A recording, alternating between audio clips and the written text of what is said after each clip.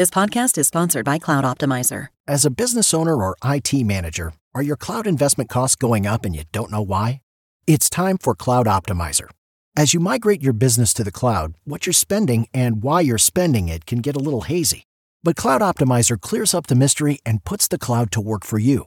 Cloud Optimizer starts by analyzing usage patterns, right-sizing resources, leveraging discounts you may not be aware of, implementing automation, and much more. And by reducing unnecessary expenses and maximizing performance, Cloud Optimizer guarantees you a savings of 5 times what you spend for their service. As you utilize cloud-based services more and more, you don't have to lose sight or control of your spend. You can stay agile, streamline your costs, and optimize your performance, plus save significant money with Cloud Optimizer. Make the cloud work for you with Cloud Optimizer. Get a free assessment and find out how much you can save by going to cloudoptimizer.com. Go to cloudoptimizer.com for your free assessment. That's cloudoptimizer.com. It's time to play like a Jet with your host, Scott Mason. Play like a Jet. What does that mean? Mekhi Becton, ladies and gentlemen. Human beings that large should not run as fast as Mekhi Becton did. And if you like people just abusing other humans, the Mekhi Becton tape is for you. Wilson going to the air. Chased out by Daquan Jones. Wilson looking end zone, wide open, touchdown! First NFL touchdown for Zach Wilson. And it goes to Corey Davis. Down the middle, he's got it. Elijah Moore, the 20, the 10, the 5, touchdown. Jones is just caught flat-footed. What an excellent, excellent route. Hill hit immediately when he got the handoff. And it's the Q-inator. Oh my gosh. Listen, thank you. From the PlayLikeAJet.com digital studio, this is Play Like a Jet. My name is Scott Mason. You can follow me on Twitter at PlayLikeAJet1. And it is time to break down the all-22 of one of the now surprisingly most polarizing prospects of the 2022 NFL Draft. Kayvon Thibodeaux, the edge rusher out of Oregon. Luke Grant, the Thunder from Down Under, made a fantastic video on our YouTube channel. If you haven't watched it yet, you should go over there and watch it right now and subscribe. So Luke is here to break everything down in greater detail. Luke, thanks for coming on, brother.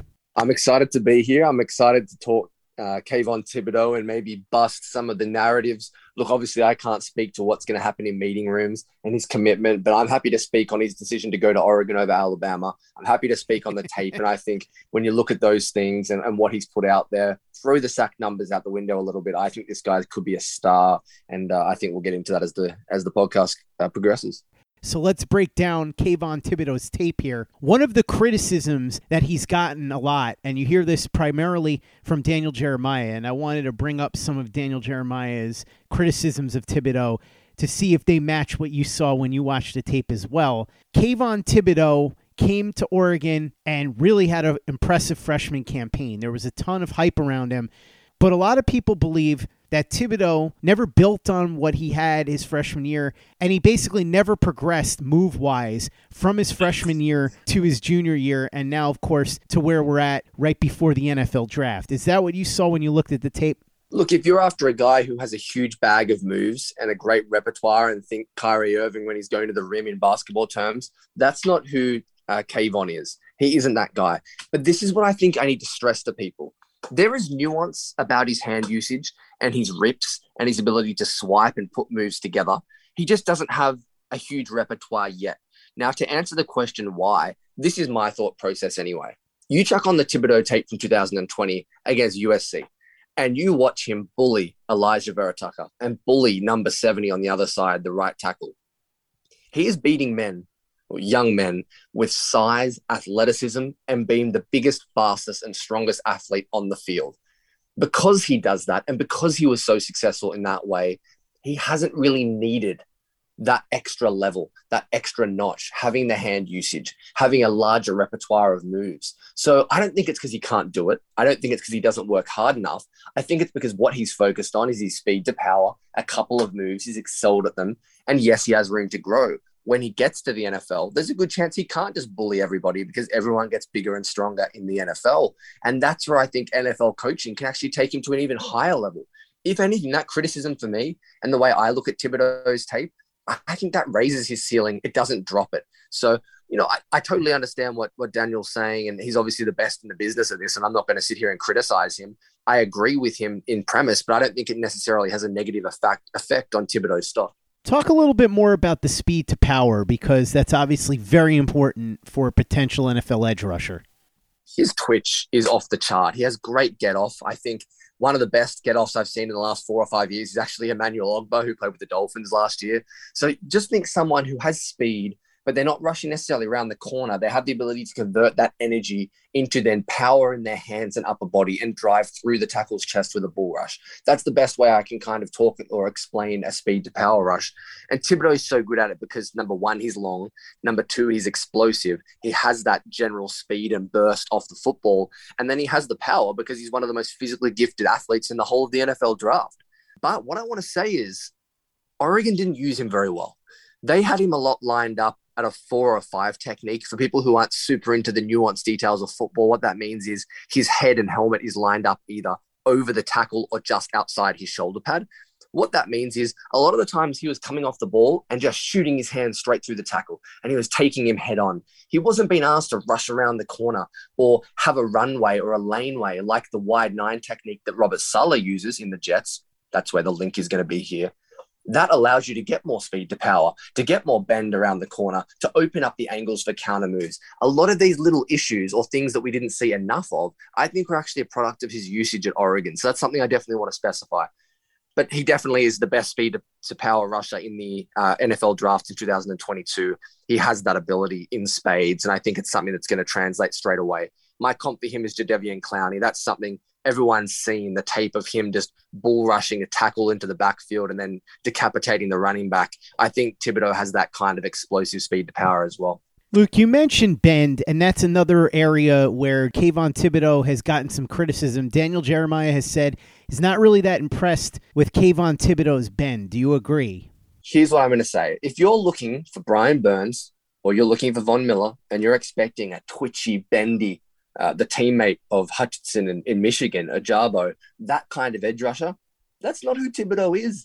He's a Myles Garrett or he's a Jadeveon Clowney type prospect. If you want to measure him against Brian Burns, then yes, he lacks bend.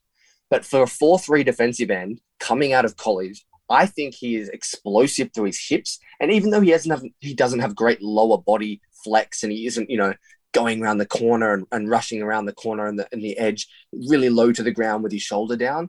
There are reps that I saw check on the Cal tape from 2021, where I think he had 2.5 sacks or something in that game. And watch how his hips are able to snap around the corner and he's able to turn it almost a 90-degree angle. When I watched Ja'Kai Polite, sorry to give everyone PTSD, when I watched Ja'Kai Polite coming out of college at LSU, my biggest issue with him was he had bend, but so many times he ended up 10, 12 yards in the backfield because he couldn't get around the corner. Thibodeau might not have that bend, but his hips are so strong and his legs have such power. He's still flexible enough to turn his hips to get around the corner 7 or 8 yards in the backfield, and that's where you meet the quarterback. So I don't agree personally with that. I think he has plenty of twitch and bend and flexibility for the position. That isn't going to be his calling card. He isn't going to be a 3-4 outside linebacker.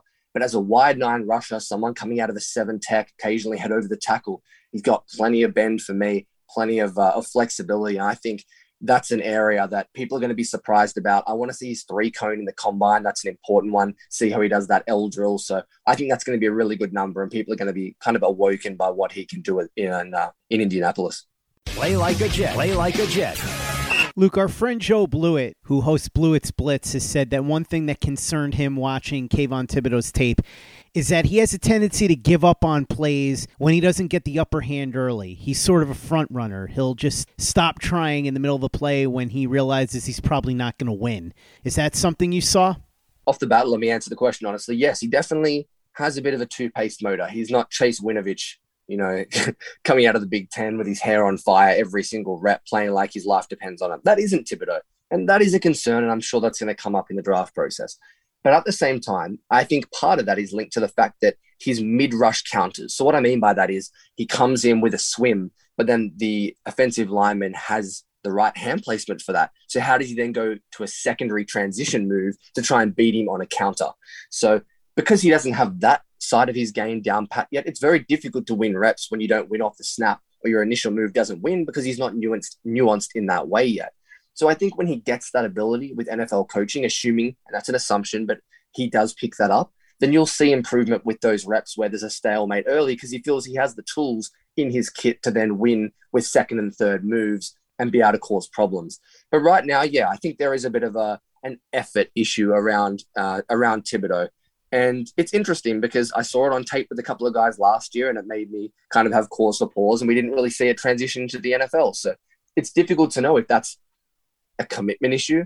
Was he injured? Was he just not trying because Oregon were playing poorly in those games? Look, none of them are great answers. I think it's definitely something that will be addressed. But overall, I think it's a combination of, not trying his hardest every snap, but also not having the repertoire of moves and counters after the first one doesn't work within a rush. Luke, let's talk a little bit more about his strengths and weaknesses. We delved into quite a few of them so far. What are we missing?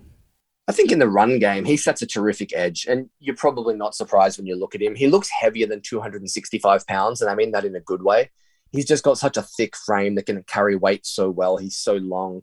If you want him to two-gap, which means kind of stand up the tackle, peek through both the B and the C gap, and then shed, kind of like what we see Evan Neal struggling with, and we'll get to that in a later podcast. But if you want a guy who can do that, which the Jets don't do a ton of that, and that's kind of strange because it fits their defensive line, he's perfect for that. He can set an edge, though, and say, I'm not letting you through the C gap, get outside, contain. He does that really well. He has great length, obviously. He has great explosion, so he can cause displacement. I think he has a variety of ways he can impact the running game, and that's going to be really important for him. Something else I wanted to circle back to as far as the strengths is that even though he doesn't have the bag of moves, and I've talked about that, there is a really nice subtlety about his hand usage and his understanding. I think he's a very smart athlete and a very smart pass rusher. There were a couple of reps against UCLA in the rain in 2021, against USC, the game I already mentioned, a couple of other times as well, the Cal game, where he just understood leverage. And that if he put his hand here and won with his long inside arm, then he could transition into a swim or he could transition into a club. And I think he has a pretty good understanding, and he's technically pretty proficient when he actually executes those moves. He just probably doesn't do it often enough. So I think that's something that gives me such hope with Thibodeau and his ceiling. And that's why with the video we talked about, I called him the most talented player in the draft. I think he has the highest ceiling of anyone because I think he has room to grow, and that's what excites me. So it's not that he can't implement moves. It's just that he's not doing it that much. But I actually think his nuance and hand placement is actually much better than a lot of people think. So they're two strengths that I think some people won't talk about a whole lot because, number one, people think the running game is not important anymore, and that's a product of PFF and the way analytics have changed football. And then because of the lack of moves, people think he's not proficient at doing them, but I don't think that's the case. So I think that's two pretty big strengths for him.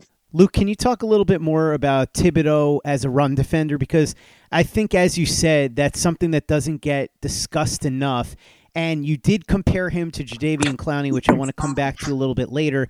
And everybody knows that Clowney is an excellent run defender. So if Thibodeau can be anywhere near as good of a run defender as Jadeveon Clowney turned out to be at the NFL level, then it's going to be difficult for him to be bad. He may not necessarily be great, but if you can defend the run like that and be at least a decent pass rusher, it's going to mean that the odds of you being a straight-up bust are fairly low. It raises the floor, immensely. I can't explain to people enough that being an elite run defender and also in the 70th percentile of pass rushers, it gives you an opportunity to be an above average NFL edge. And look, that's not what you're hoping for when you select the guy at number 4 overall. So don't get on me and say, well, that's your expectation and Clowney's your expectation. Then that's not that's not a good outcome for the Jets at number 4. I agree. But if the worst performance you're going to get out of your number 4 pick is Jadeveon Clowney's career, particularly the last few years, had pretty good success at certain stops along the way, then I think if that's your worst outcome, you're in pretty good hands. And I think he has the athletic upside to make it even higher. Speaking specifically about the running game, I think his backside pursuit is really good. He's able to chase and swallow up running backs with his length because his arms are so long. He covers so much territory. And if he beats his man, he's able to almost overwhelm you with that length and make tackles that a lot of edges couldn't do. A couple of these guys with shorter arms, someone like George Karlaftis, who has missed a lot of tackles. If you look at his percentage of missed tackles in the running game, it's one of the highest in the class.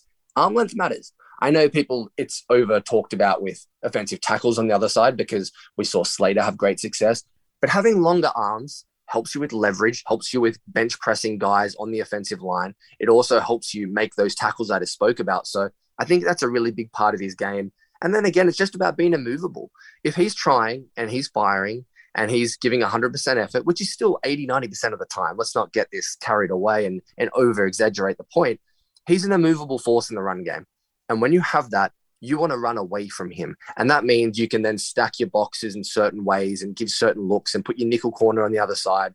It makes you, it's a lot easier to work around it if you know Thibodeau has that right side of the defensive line locked down and he's going to be immovable and he's got the C gap and he's got outside contain. I just think it gives you certainty. It gives you more scheme flexibility. And I think that will be important for Salah because this run defense was really bad. And I think part of that was Bryce Huff, even John Franklin Myers, they struggled a little bit on the outside. Fatukasi struggled immensely this year. So having a strong presence in that aspect, I think it'll help the Jets on all fronts. Luke, I want to come back to your Jadeveon Clowney comparison. What you said makes a lot of sense to me because when people hear Jadeveon Clowney as the comparison, they think, oh, the best you're going to get is Jadeveon Clowney. But what you're saying is you think that the worst case scenario is what Jadeveon Clowney turned into as a pro. And what I think people should remember is that when Jadeveon Clowney entered the draft and got picked number 1 out of South Carolina by the Houston Texans, it was thought that he had a Lawrence Taylor-like ceiling, that the potential was unlimited.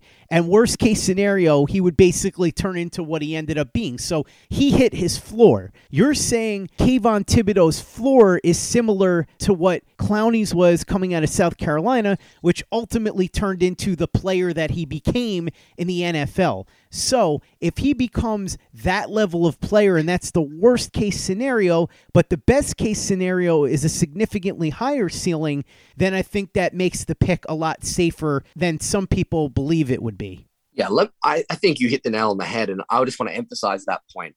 Jadeveon Clowney coming out had a spectrum, and his spectrum of results or outcomes or potential outcomes was from Lawrence Taylor to Myles Garrett. I know he was drafted after him, but that level of player, to a J.J. Watt, then maybe down to a Shaq Barrett, and then down to a Leonard Williams. I know they play slightly different positions on the defensive line, but that's kind of the range of outcomes for him as far as talent and production. And he ended up just being in that kind of Leonard Williams production kind of player. And I know Jets fans don't want to hear that, but Williams has also been productive. He got paid handsomely in the Giants. He had a 12-sack season.